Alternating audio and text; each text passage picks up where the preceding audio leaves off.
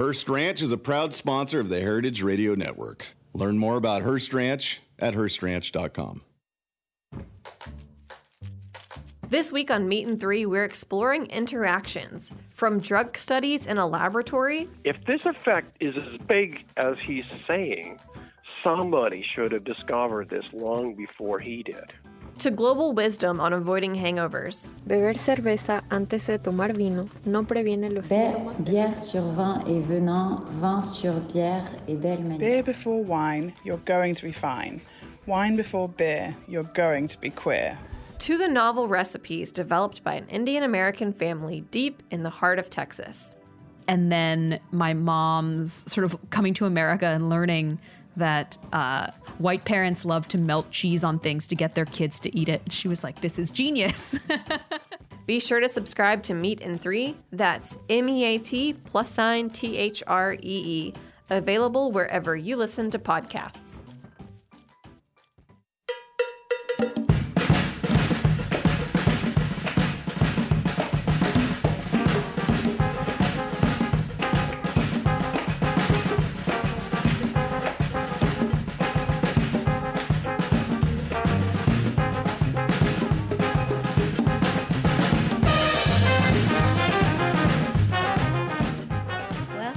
Welcome to All in the Industry on Heritage Radio Network. I'm your host, Sherry Bayer, and we're coming to you live from Roberta's Restaurant in Bushwick, Brooklyn. It is Wednesday, May 8th, 2019. This is the 214th episode of the series, which is dedicated to behind-the-scenes talents in the hospitality industry. Today, my guest is a restaurateur with several popular Italian restaurant concepts in New York City, and I will introduce him fully in a moment. First, as I do in every show, I will start out with my PR tip.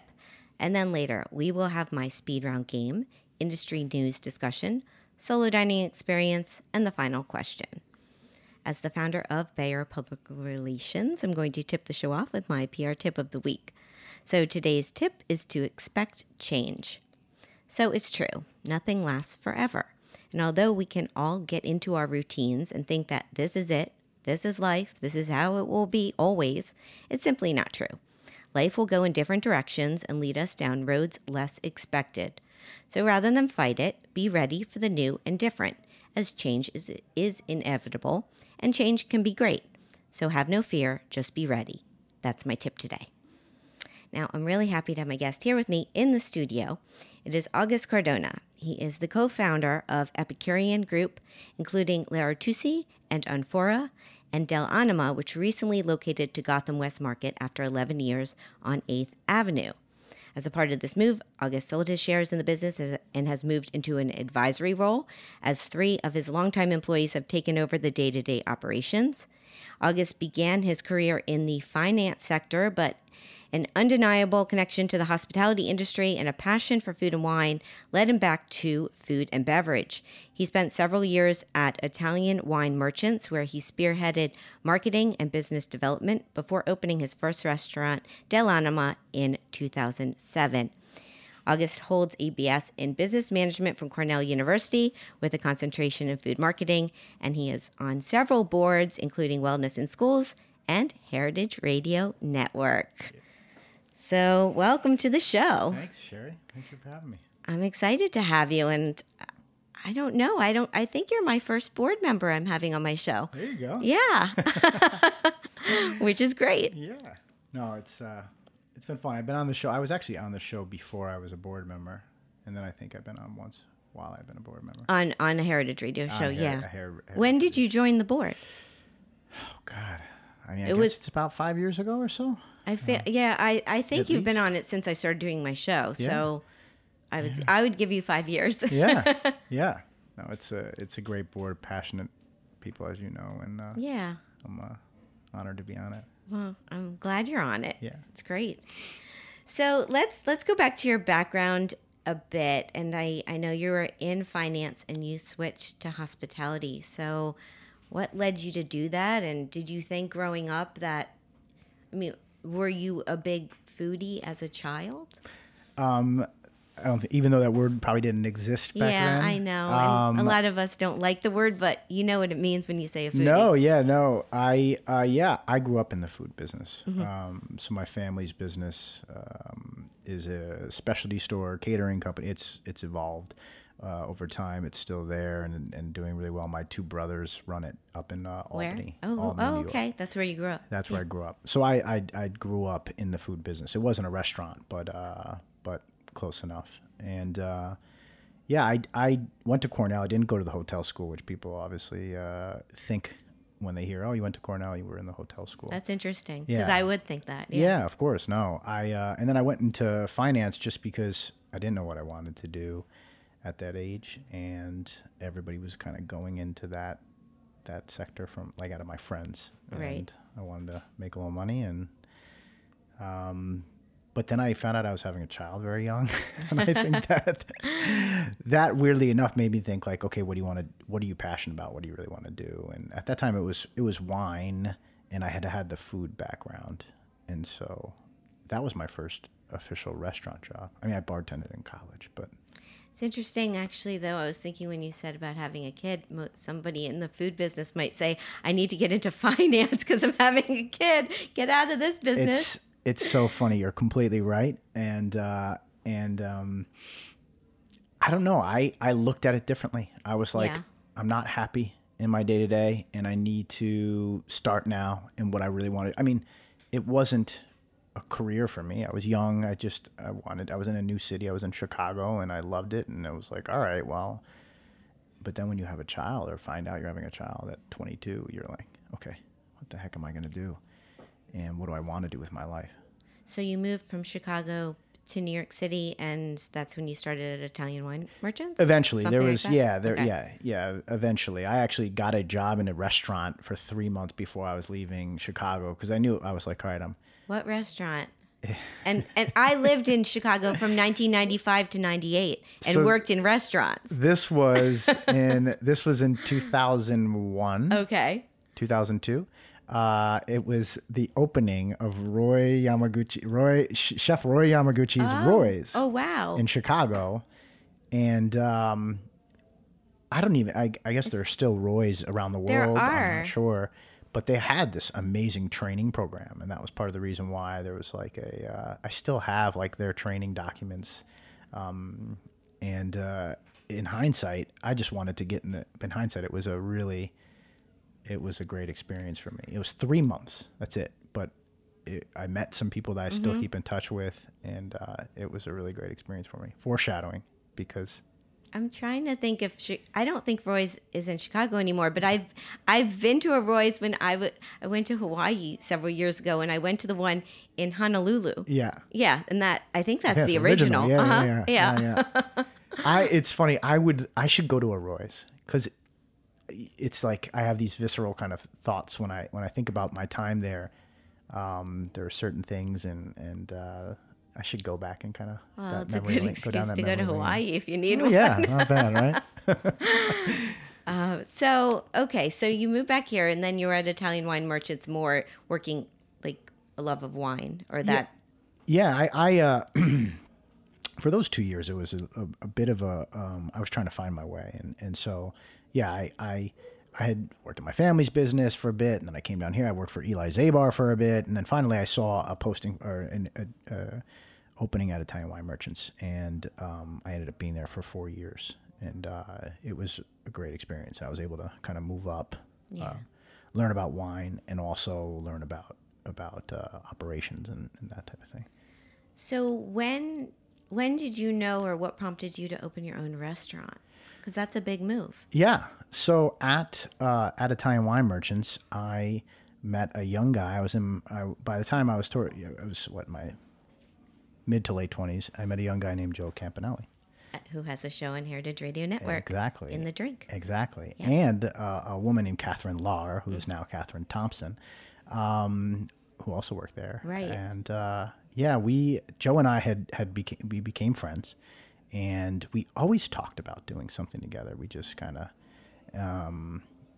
we got along, and we had some different skill sets, and we always talked about it. And when the chance happened, when I got the chance to open Del Anima, which essentially was somebody who I knew who had said, hey, I know this restaurant I know the main investor behind this restaurant's closing. You can maybe get in there. Do you want to open a restaurant? It's a longer story, but not worth the the detail. And I basically went to Joe, and he had left Italian Wine Merchants. He was only there for a short period of time. Like he was literally 21 when he started there. And I said, do you want to open a restaurant and partner with me, and you'll be there night to night, and I'll put all the money together, because all my friends went into finance, and by that time they were making good money. And we kind of we needed to find a chef, and we talked to Catherine, who was a pastry chef at Italian Wine Merchants, and she had since moved on, but we kept in touch with her, and we were like, hey, I think we're going to do this restaurant, and we just want a simple Italian restaurant, and really approachable in a neighborhood spot, but an elevated. Joe's going to put together a great wine program. At that time, I was actually assisting a little bit too, because I had gotten a fair amount of wine knowledge from Italian Wine Merchants. And Catherine said to me, I have the perfect guy. But I'm like, what? She's like, it's my boyfriend of the last 3 months. And we're like, oh, Catherine. She's like, no, really. And it was Gabe Thompson. Right. Yeah, it was now her. And they're married. They're married, and they're opening kids, their own restaurant. Right? Yeah. They moved to where she grew up outside of DC, and I think like possibly this week. I mean, they're opening their first restaurant outside of. It's amazing. Yeah. So I remember, I'm thinking back to the opening, because I remember when you opened, and it was just such an instant hit. It was so, from the get-go, so popular, hard to get in, amazing food, amazing wine. Did you expect that? Yeah, of course we did. Of course we did. Yeah. No. And I don't even know exactly what to attribute to, except maybe to everything, maybe to the whole package. Well, it's the name of the restaurant, right? From the soul. Dell'Anima means like of the soul, from the soul. Yeah. We didn't know what we were doing. Don't tell anyone. That is for sure. I have stories about. And we just put our heart and souls into it. And Joe is extremely talented, and Gabe extremely talented and hardworking. And we all just kind of put it together. Really, blood, sweat, and tears.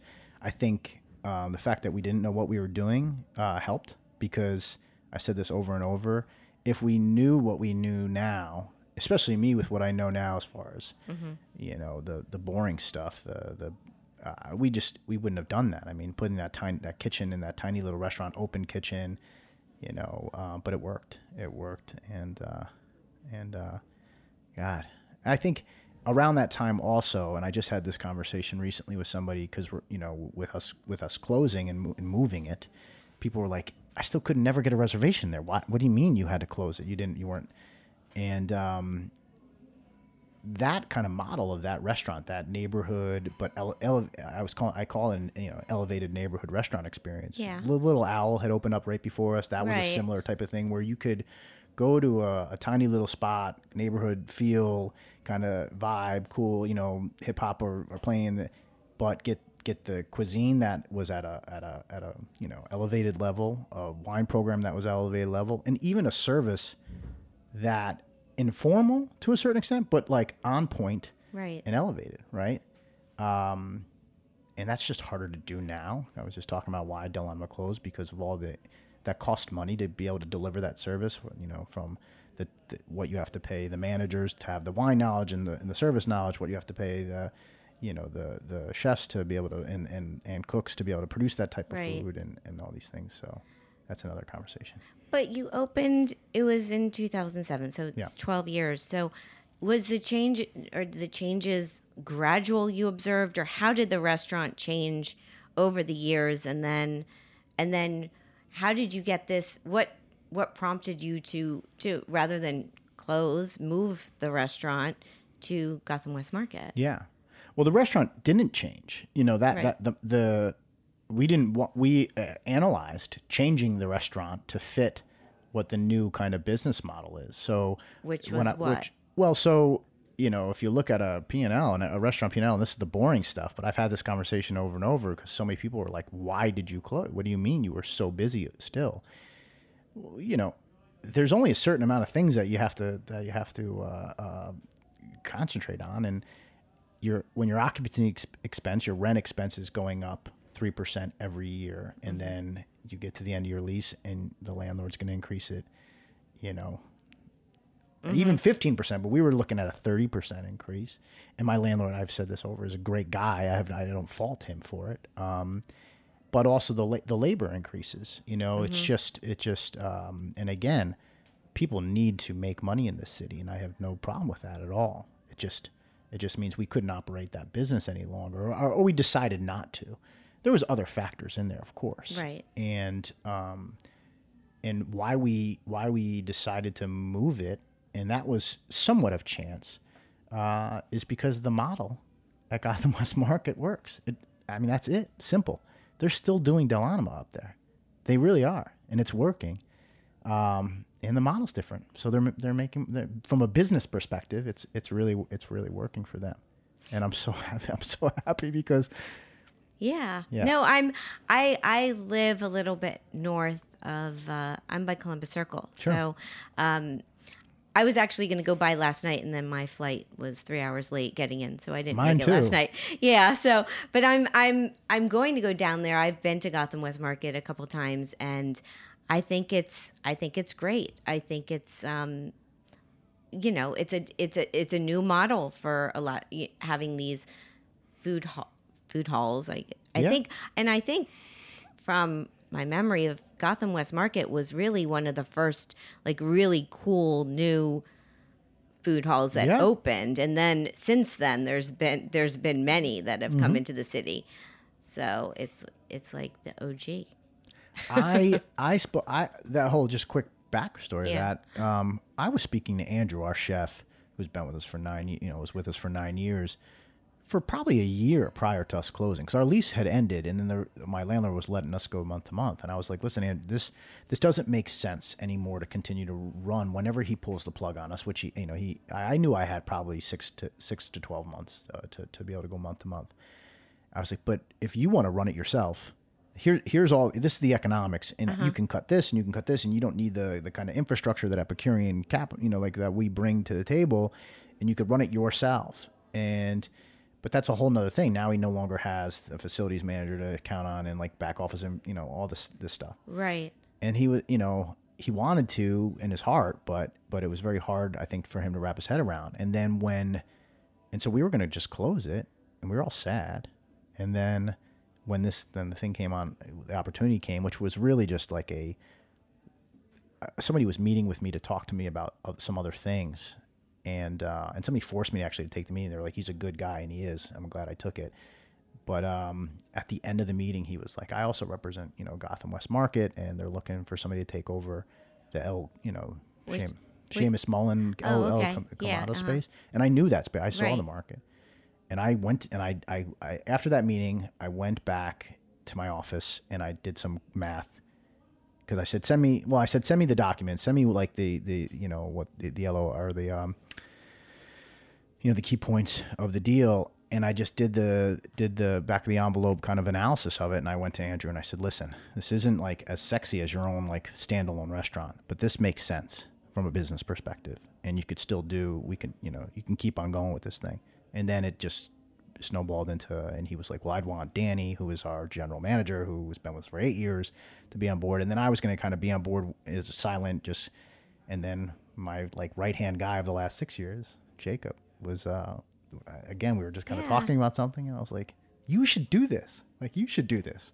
I'll help, but you should be the guy, the business guy." Right. And they're killing it. I'm glad it's worked out, and I'm glad your finance background comes in handy. Yeah. I know, right?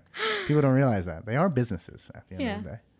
Okay, we're going to take a little break here, and we'll come back, talk more with August, so stay with us. This is All in the Industry on Heritage Radio Network.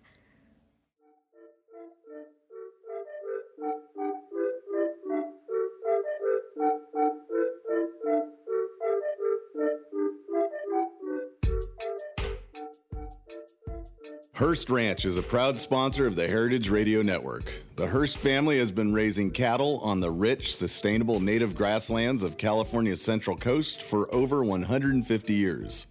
Piedra Blanca Rancho in San Simeon is the original Hearst Ranch, founded by George Hearst in 1865. George's son was the famous publisher William Randolph Hearst. In addition to being known for building the iconic Hearst Castle, William was, like his father before him, an avid rancher.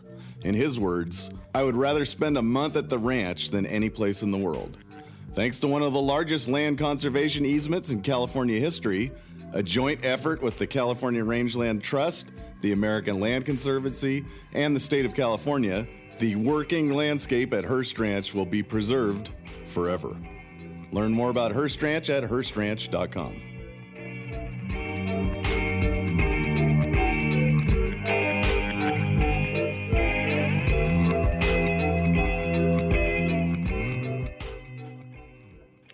Welcome back to All in the Industry on Heritage Radio Network.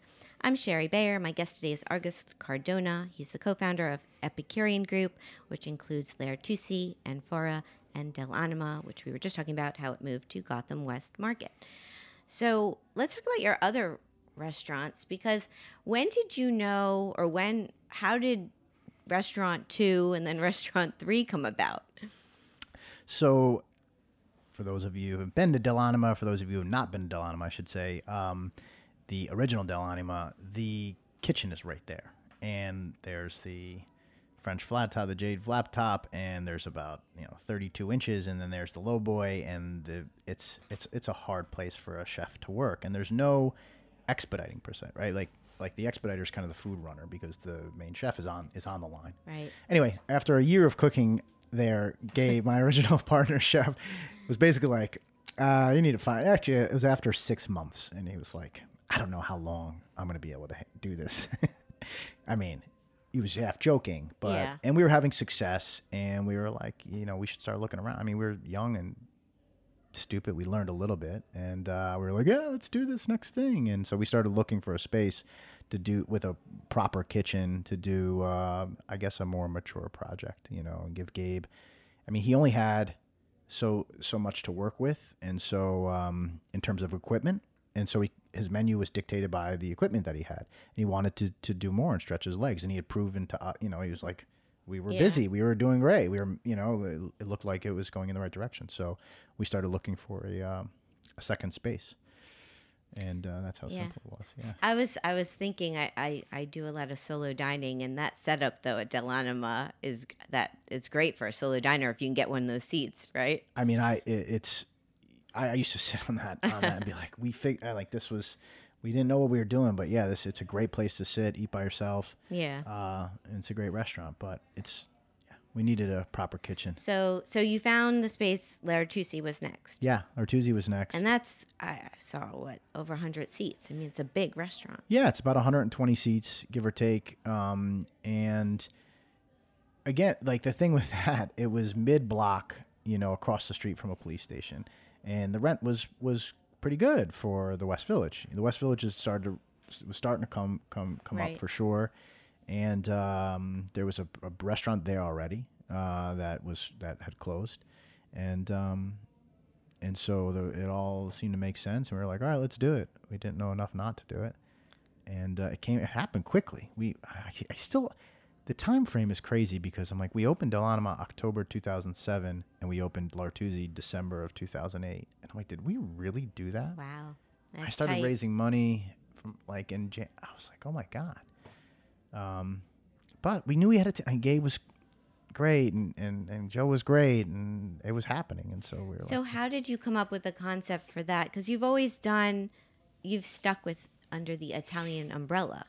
But you didn't want it to be, I'm assuming, like a Del Anima 2. Yeah. No, well, we say Italian inspired. So Gabe was always was insecure about calling it Italian because he was like, it's not, it's Italian, but I'm just cooking the way, I'm just making delicious food. And he used chili flakes a lot. He's from Texas, and he was like, just salt, heat, and acid, and I just want big flavors, so when we started getting getting serious around the marketing and all, and we had a brand mission, we were like, Italian inspired is what we're calling it. But yeah, it's an Italian restaurant. And the second concept, it was really just a bunch of meetings and us talking about kind of how we wanted the diner to be able to experience this restaurant. That was the menu setup was that way, where it was just kind of 5 different categories, but you could, the crudo, Right. which was something Gabe wanted to do, a crudo section.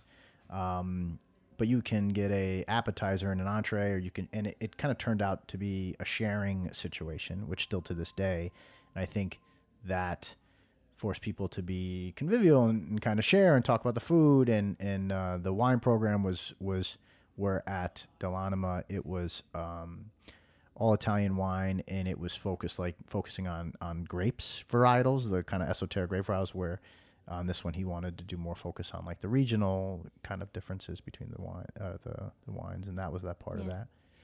And then we had our opening general manager, a guy named Kevin Gary, who's going to be coming back in the mix. That's another story.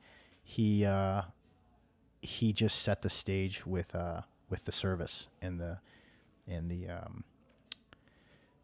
just people should come in here and have a great time. And our mission was to uplift the spirit. We just strive to uplift the spirit. And that's also from my memory, I mean, an instant hit, like popular, hard to get into from the get-go.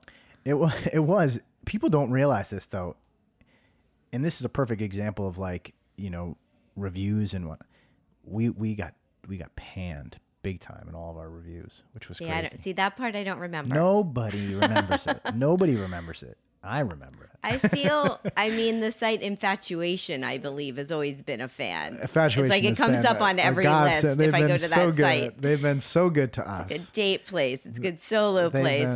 It's good for everything. I like to think that they're geniuses for noticing us. Nobody else did. No, the critical reviews were bad, but that's that doesn't mean it's going to be it's a bad restaurant, right?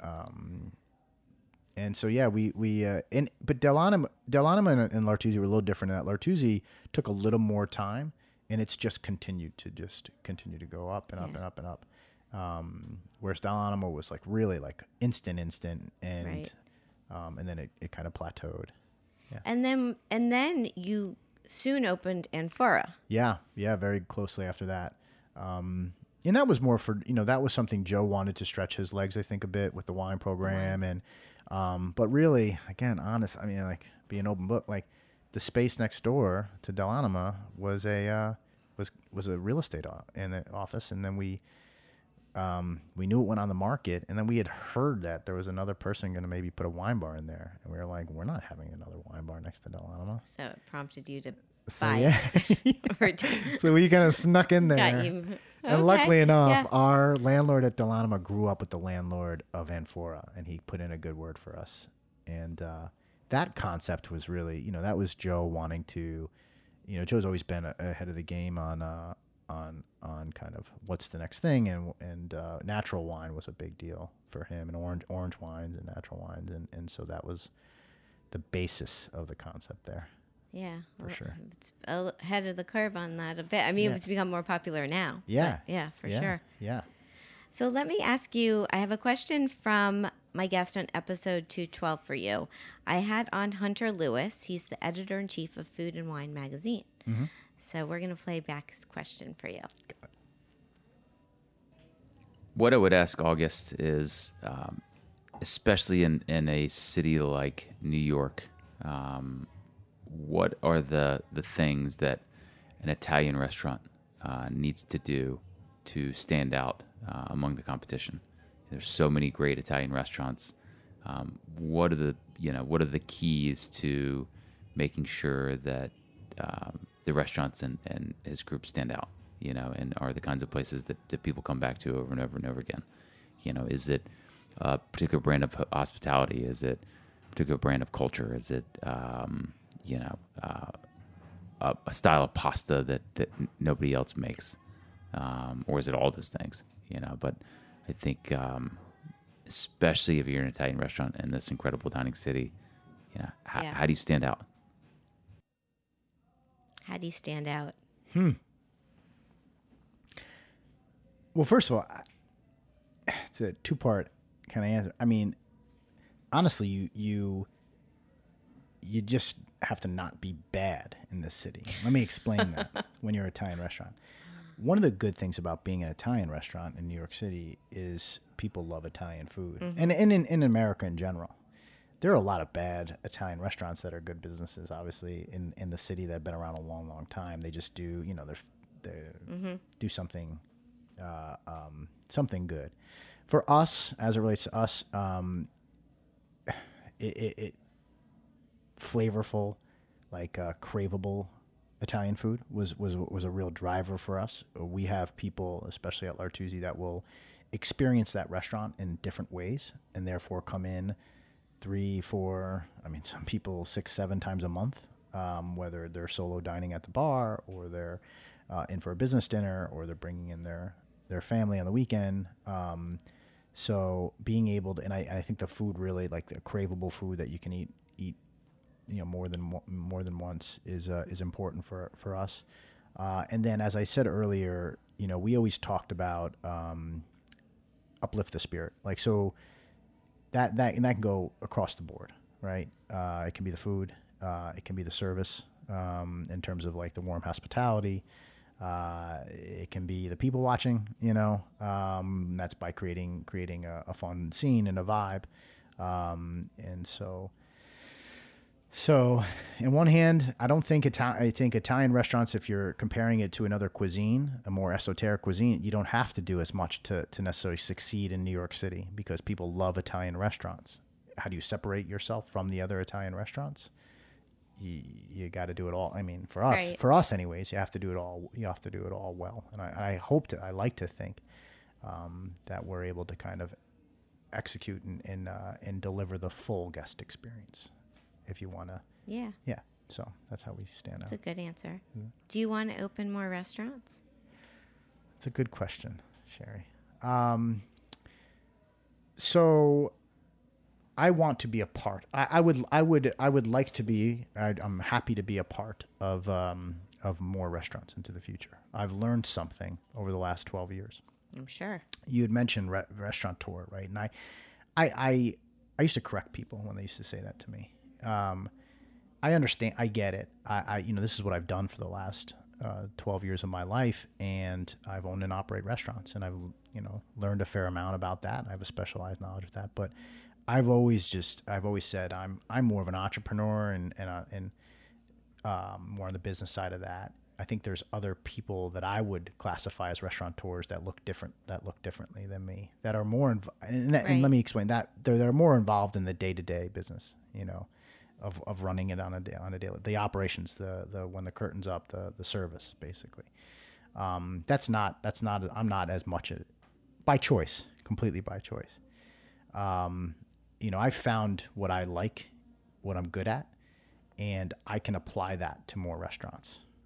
I'm not going to be the driving force like I had, or not just me, but in doing more personally. I have some other things that I want to still in the food business and that I'm gonna be searching into. So I guess the answer is, don't be surprised if I'm involved in one or more restaurants into the future. But it's not where I'm going to put my focus on the next stage of my career. We have to your PR tip. We have to change and evolve, and we have to follow our passion, and that's what I'm trying to do. Yeah, I think you are doing it, and I'll call you an entrepreneur from now on. No, I used to be like, well, I'm not a restaurateur, but yeah, of course, you have a couple restaurants. I am. No, of course. Of course. I hope you. Yeah, I appreciate that. I love that. But stay tuned for what's next. Yeah. Cool. Okay, we're going to take another break. We're going to come back. We're going to play my speed round game and talk some industry news. This is All in the Industry on Heritage Radio Network.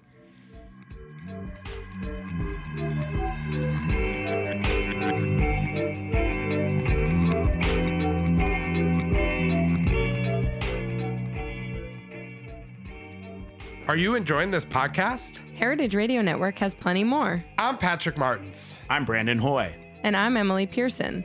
Together we host the Main Course OG, where we cover food news and culture. Browse episodes of the Main Course OG wherever you listen to podcasts and on heritageradionetwork.org.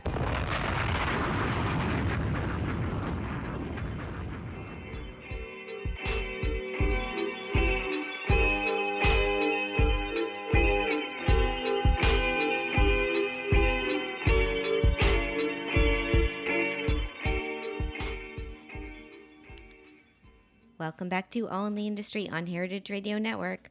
I'm Sherry Bayer. My guest today is August Cardona. It's time for my speed round game. So I'm going to name a couple of things, and you got to pick your preference, such as chocolate or vanilla. That's how the game goes. Are you ready? Yes. Okay, here we go. Eat in or eat out? Eat in. Wine, beer, cocktail, or mocktail? Depends on what mood I'm in. Wine, if I had to pick one. Okay. Tasting menu or a la carte? A la carte. Small plates or large plates? Small plates. Communal table or chef's counter? Chef's counter. Tipping or all-inclusive charge? You're going fast there. We've got to go all-inclusive. It's the only way things are going to work into the future. But your restaurants aren't all-inclusive. No, but we got to go that way. Okay. Danny would be very happy. It's got to go that way eventually. Okay, we'll see. Everybody listen, restaurant owners, we all have to go that way. How about pasta or a pizza? Pasta. Fire Island or the Hamptons? Fire Island, my happy place. Yeah. I thought you were going to go with that. I knew that somehow. It's a special place for us, me and my family. Yeah. Cool. 2 more. I have cheese plate or dessert. Cheese plate. I would have said dessert years ago. You've moved on to cheese. I think so. Yeah. I didn't like cheese when I was growing up. Like my mom. It's a long story. My mom loved cheese, and we owned an Italian import store with a lot of cheese, and I never would eat it. And now I love it. And now you want a cheese plate. Yes. Things change. Exactly. Okay, last one's Manhattan or Brooklyn. Manhattan. Yeah, I know it's not cool, but hey, I've lived cool. I lived in Bushwick for 5. I get it. Yeah. It's Manhattan for me. All right. Yeah. Excellent. That's the game. Yeah. Thank you. Did I do all right? You did great. I love hearing the answers because they're always different. So the reason I got in late last night was I was at the James Beard Awards in Chicago. What are those? Well, it's the Academy Awards in the food world. Took place at the Lyric Opera of Chicago. It was 5th year in Chicago. Yeah. Yeah, so I've been going every year, my annual trip back to Chicago. And actually this year, I've been covering the awards on my show in the Press Mezzanine, but I had a red carpet pass this year. And I did interviews with a video camera. I did this whole thing. So I'm going to turn it into some show. But the only downside of that experience was that I wasn't there. Okay, there are 2 downsides. You weren't there, and it was about 45 degrees. And it was cold to be in a cocktail dress. Well, I'm sure you pulled it off. Thank you. It was fun. It was exciting. I like going to the awards and celebrating with everyone. So, did you look at the list? Do you know anything about this? I had a chance to look and see what happened. Yeah, for sure. Any I don't know, thoughts on it or any surprises or people you're happy for or? Yeah, it's funny. I don't follow this side of the industry all that much. I definitely don't. I'll be completely honest with you. I think it's great that we have something like the James Beard to that kind of stands itself out, like you said, like the Oscars, and it can celebrate super talented people in our industry and really put a spotlight on those people. But I don't necessarily. So you're not. Yeah, no, it's interesting because I think there are some restaurateurs or chefs and people who really pay a lot of attention to these lists and really want to be a part of it. Yeah. So I think so some of who's the bake Wade Wade no Greg his last Wade? name is Wade. Greg Wade from Publican won for outstanding baker. Well, like I was reading some of his parts of his speech and I was doing my recap and it makes me happy. It makes me happy to hear people using this platform to speak about some real issues that looks like heading in the right direction. within the industry. So I agree. I was happy about that.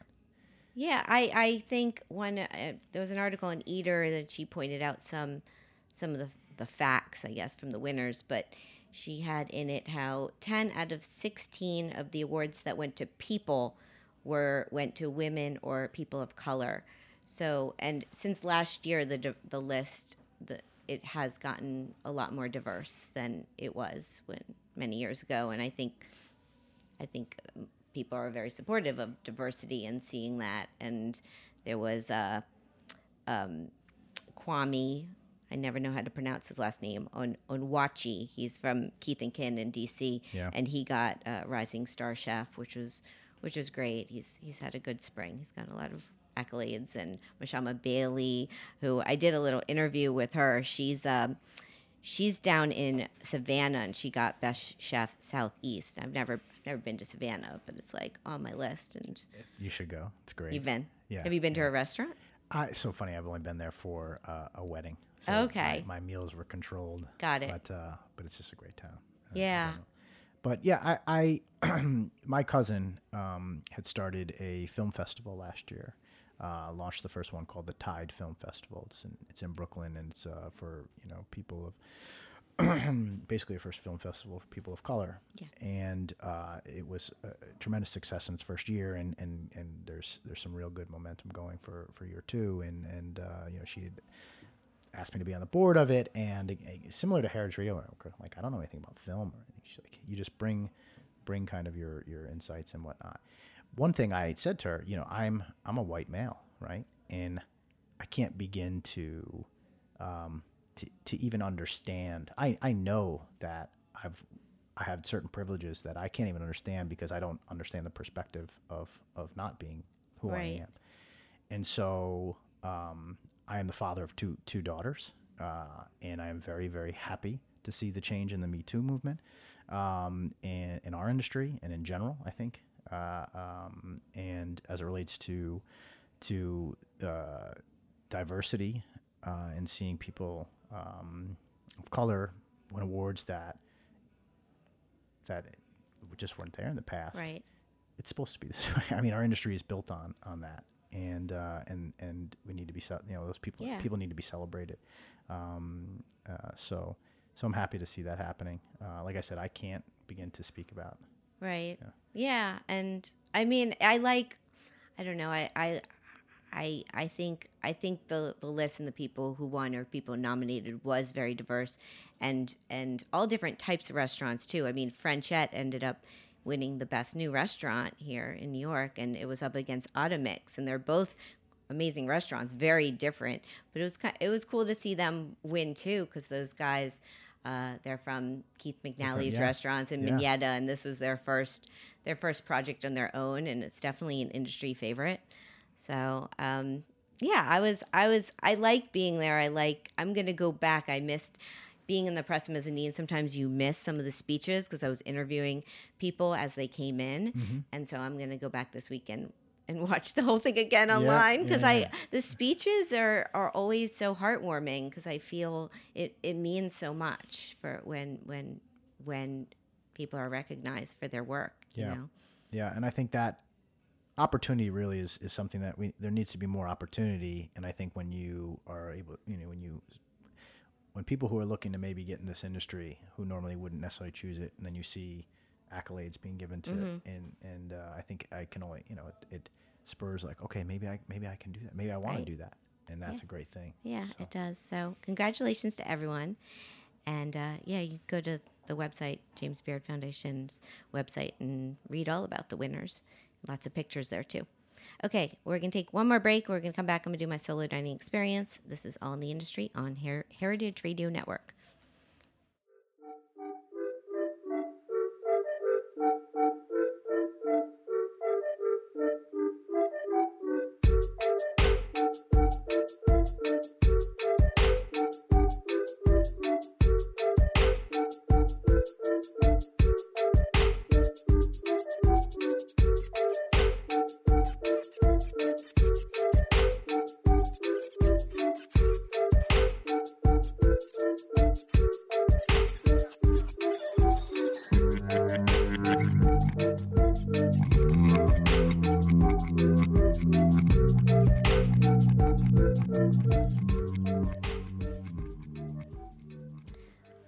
Welcome back to All in the Industry on Heritage Radio Network. I'm your host, Sherry Bayer, and it's time for my solo dining experience. So this week, it's at Sushi San. Here's the rundown. The location, 63 West Grand Avenue in River North neighborhood of downtown Chicago, Illinois. The concept, it's a lettuce entertain you sushi restaurant, sourcing and serving the best ingredients in the world, they say on their website. And they get daily deliveries from Japan's Toyosu Fish Market. So the owners and partners, it's the Melmans, it's Chef Doug Saltis, and Master Sushi Chef Kaze Chan. So why did I go? Says, I was in town for the James Beard Awards and I needed a quick meal before my flight home. It's sushi, it's Doug Saltis, it's near my hotel. For all those reasons, I went. So my experience, I went, they have an express lunch. So I went as a walk-in. I sat at what they call the hand roll bar. I ordered, I ate, I was on my way in 30 minutes. It was a quick meal. What did I get? So this express lunch, you have some options. I picked the tuna trio san specialty and the miso salmon rice bowl. It came with miso soup and salad. My take, it was a perfect quick sushi lunch. Everything I like, simple. I mean, I eat more, I guess you'd say, exotic type sushi, but I can certainly go with the tuna and the salmon, and it was super fresh and I really enjoyed it. So my take, that's my take. Don't want to repeat that again. Okay, the ambiance. It's stylish yet casual sushi restaurant. It has hip-hop music playing. It has a very large sushi bar and various table options. I would say it's perfect for a solo lunch or a group meal or even a date at night, I'd say. It would be good for all of the above. Interesting tidbit. Lettuce Entertain You was founded in 1971. Today has over 120 restaurants, including RPM Steak, RPM Italian, Ramen San, and Big Bowl. Personal fun fact. So I know Chef Doug Saltis from his days working in New York City. He was last at Restaurant Country. My client, Eric Bruner Yang of Brothers and Sisters in D.C., actually teamed up with him for one night over the weekend. They did a night market pop-up at Sushi San on Monday night at the late night after the awards, and I popped by there I was doing the after party circuit. And also another fun fact is Doug's brother is Michael Saltis, and he is what I would say is basically a chef agent, and he came on my episode 28, so you can go back to the archives and listen to that. So a lot of Saltis stuff. Okay, the cost of my meal was $16. That's not including tax and gratuity. Would I go back? Yes, I'd like to try other things there. Their website is sushisanrestaurant.com. Do you know the Saltises, Doug Saltis? I definitely know the name, and I feel like I do know. He's from New York. I mean, Country was where he was, and then he got involved with Lettuce Entertain You and has worked at... He's now a managing partner with the RPM restaurants. And oh, that's why I know the name. Because my original chef, Gabe Thompson, when he moved to D.C., he worked for RPM. He worked for Doug. Okay. He was running RPM, and now is opening his first. Small world. And you said in D.C., right? In D.C. The RPM in D.C. Oh. hired Gabe to run. He was the I guess his title was he was executive chef reporting to Doug. I knew that name sounded familiar to me. Yeah, have I met him? It's all full circle. Yeah. So I don't know Doug, but I know that Gabe. Yeah, and I didn't realize until this trip that they had, this is a newer concept for them, the Sushi San concept, because I didn't know Lettuce Entertain You now had so many restaurants, over 120. That's ridiculous. It's an amazing organization. Like, it's impressive. Yeah, for sure. Okay, so it's time for the final question. So my next guest is Brett Martin. He is a correspondent and food critic at GQ Magazine, and his best new restaurant list came out a couple weeks ago, so we'll be talking about that. But August, what would you like to ask Brett? Hi, Brett. So I was thinking about how often friends of mine are just regular diners will read reviews of restaurants and then go to the restaurant because it got a high score, or and be disappointed, and always ask, I'm not sure, I don't get it.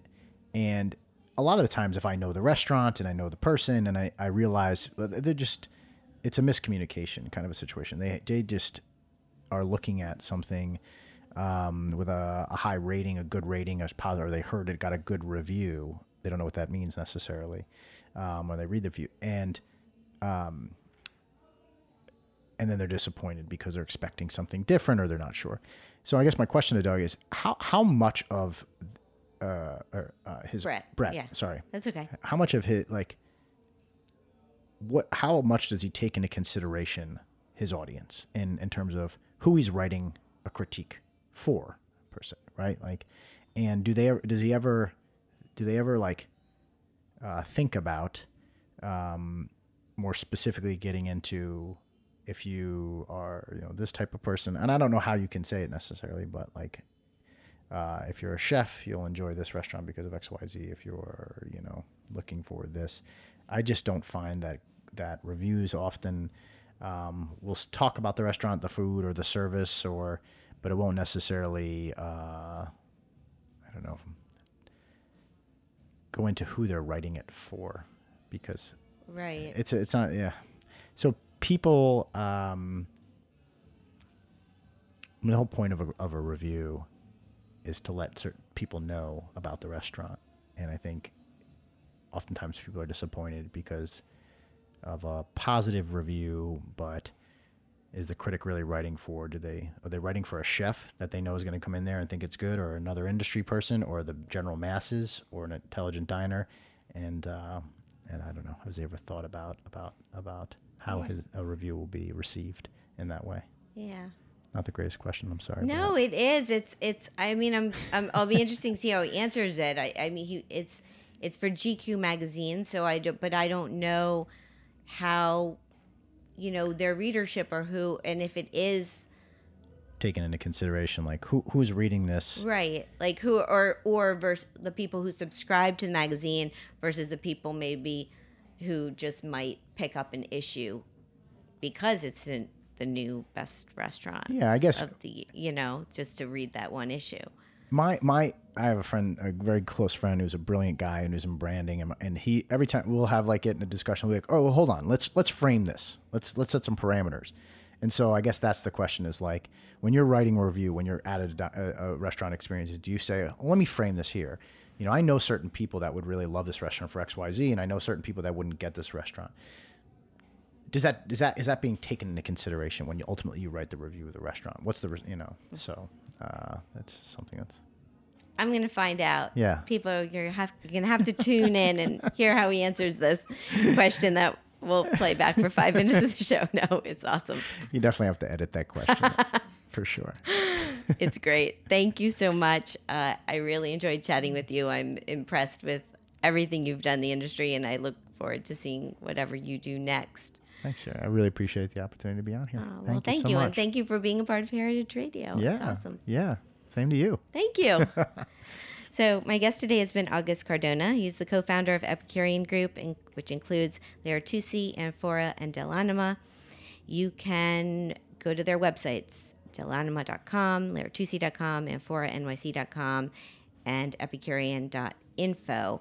It's basically the same handles on social media, and you can follow August if you want at August Cardona, and you can follow me at Sherry Bayer, at Bayer PR, at All Industry. My Facebook page is All in the Industry, and my website's BayerPublicRelations.com and SherryBayer.com. All of our shows are archived at heritageradionetwork.org. We are also on iTunes, Stitcher, and Spotify. Thanks to my engineer today, Amanda, and thanks again to August. I will be back next week with another live show. I hope you will tune in then, and thank you for being part of All in the Industry. Bye.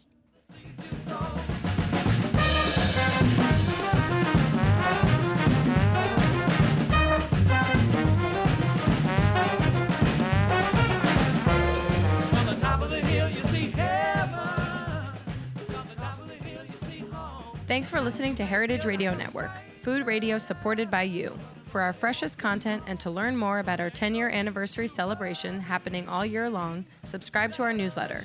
Enter your email at the bottom of our website, heritageradionetwork.org. Connect with us on Instagram and Twitter at heritage_radio. You can also find us on Facebook at facebook.com/Heritage Radio Network. Heritage Radio Network is a nonprofit organization driving conversations to make the world a better, fairer, more delicious place. And we couldn't do it without support from listeners like you. Want to be a part of the food world's most innovative community? Subscribe to the shows you like, tell your friends, and please join the HRN family by becoming a member. Just click on the heart at the top right of our homepage. Thanks for listening.